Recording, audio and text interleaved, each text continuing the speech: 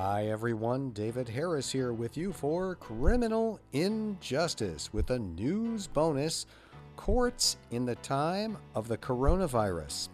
Now, the other day I recorded a bonus for you that you may have heard already about what to do about jails and prisons now that the coronavirus is a reality in our country. And I talked there about how jails and prisons were very, very dangerous places, lots of communicable disease on a regular basis, that this is, of course, not a regular time with this highly contagious, deadly disease, which could be passed either into or out of jails, infecting not just those inside, but the general population. And I recommended a number of things, such as putting fewer people in and getting more people out.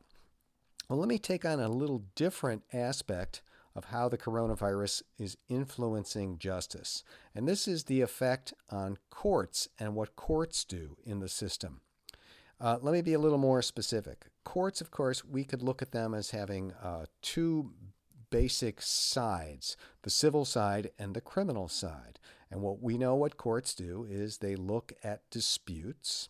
On the civil side, those are generally disputes between private individuals. They could also be between a government and a private individual, a company and a company, a company and a private individual. At any rate, they are non-criminal matters.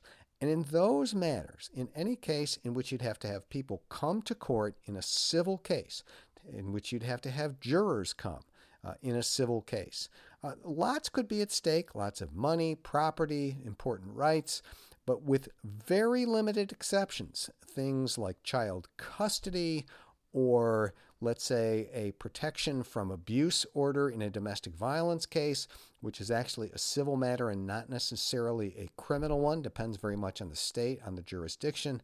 Those things should simply be put off. There is no reason that even a delay in justice, which is a serious thing, of course, should not wait for some kind of, if not a resolution, at least an abatement of the danger posed by coronavirus. There is no reason to call in jurors, to have them sit in a box, to have them sit in a room all day while we wait to see if they're called.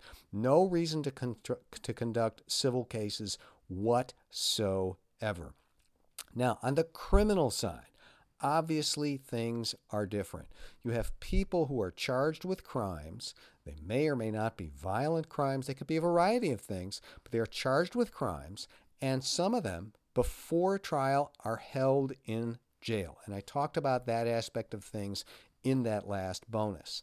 What I want to address here is kind of the other side. I talked about the health imperatives and how we have to get people out of jails and prisons if we can do so, and if we can do so safely to prevent the spread of a disease.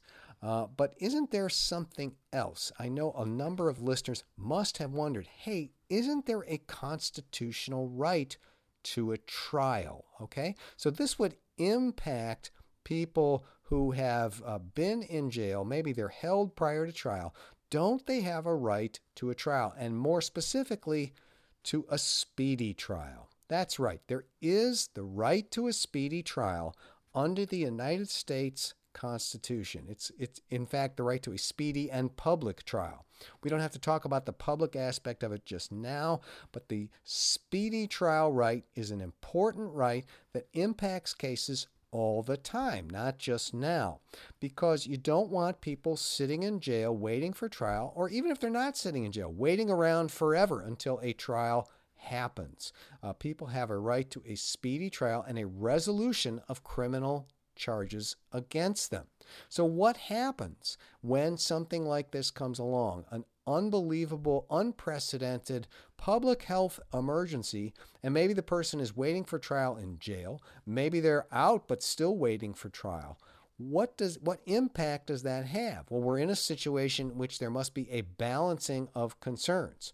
On the one hand, you've got the public health imperative. As I said, the less we're in the justice system as jurors, as judges, as lawyers, certainly the better. But people who are incarcerated have that other right too. And people who are not incarcerated prior to trial have the right too, to a speedy trial. How is that impacted?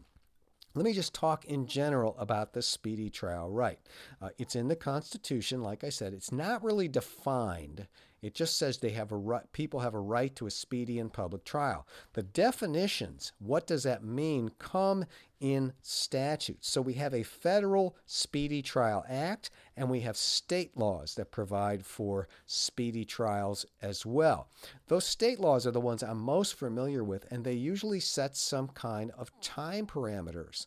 Where I used to practice law in the state of Maryland, I believe we had something called the 180-day rule in our state Speedy Trial Act. So any case had to go to trial within 180 days, roughly 6 months from, I forget if it was the date of indictment, the date of arrest, the date of charges. You had 180 days to get it to court, or you had to dismiss it. Now, there were certain exclusions from the Speedy Trial Act in Maryland. For instance, if the defendant or the prosecution asked for a delay, would that count? Well, if the prosecution asked for a delay of, say, a month, the clock would still tick.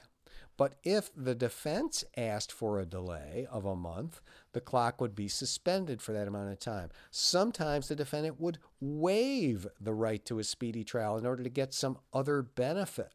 So it was far from exact. Even with a number like 180, you had to make a calculation. Delays had to be subtracted. The reasons for the delays had to be accounted for and considered. So it's not a definite thing every time. 180 means the trial is off. But occasionally, cases did get dismissed for violation of the speedy trial rules and the speedy trial statutes. It was frankly rare. It still is rare. Courts are reluctant to cut people loose just because the case didn't get the trial. But on the other hand, look, people have a right to, especially if they're incarcerated prior to trial, to get that case over with and move on.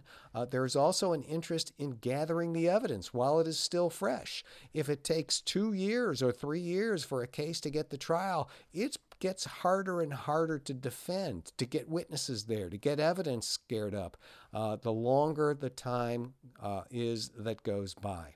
So, two important values in contradiction, clashing right now, the right to a speedy trial versus this public health emergency. I would predict you're going to have defendants who are held where court can't be convened for a while. Some of those defendants are going to bring speedy trial motions for dismissal.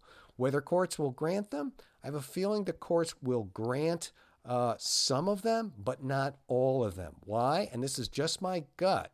My gut is that the courts will see that this is an overwhelming emergency, that they just couldn't do any better, that this defendant could not be let out in any particular case, posed a public safety danger, something like that, and therefore the charges will stick. That's my assessment. Whether I'm right or wrong, those are the broad parameters of the issue.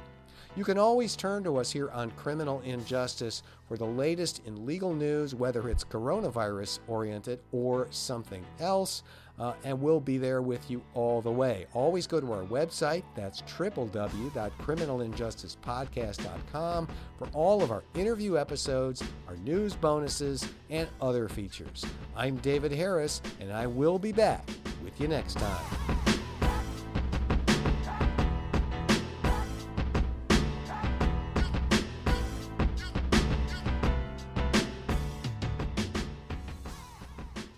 Criminal Injustice is written by David Harris and produced by Josh Rawlerson. Find show notes and past episodes at criminalinjusticepodcast.com.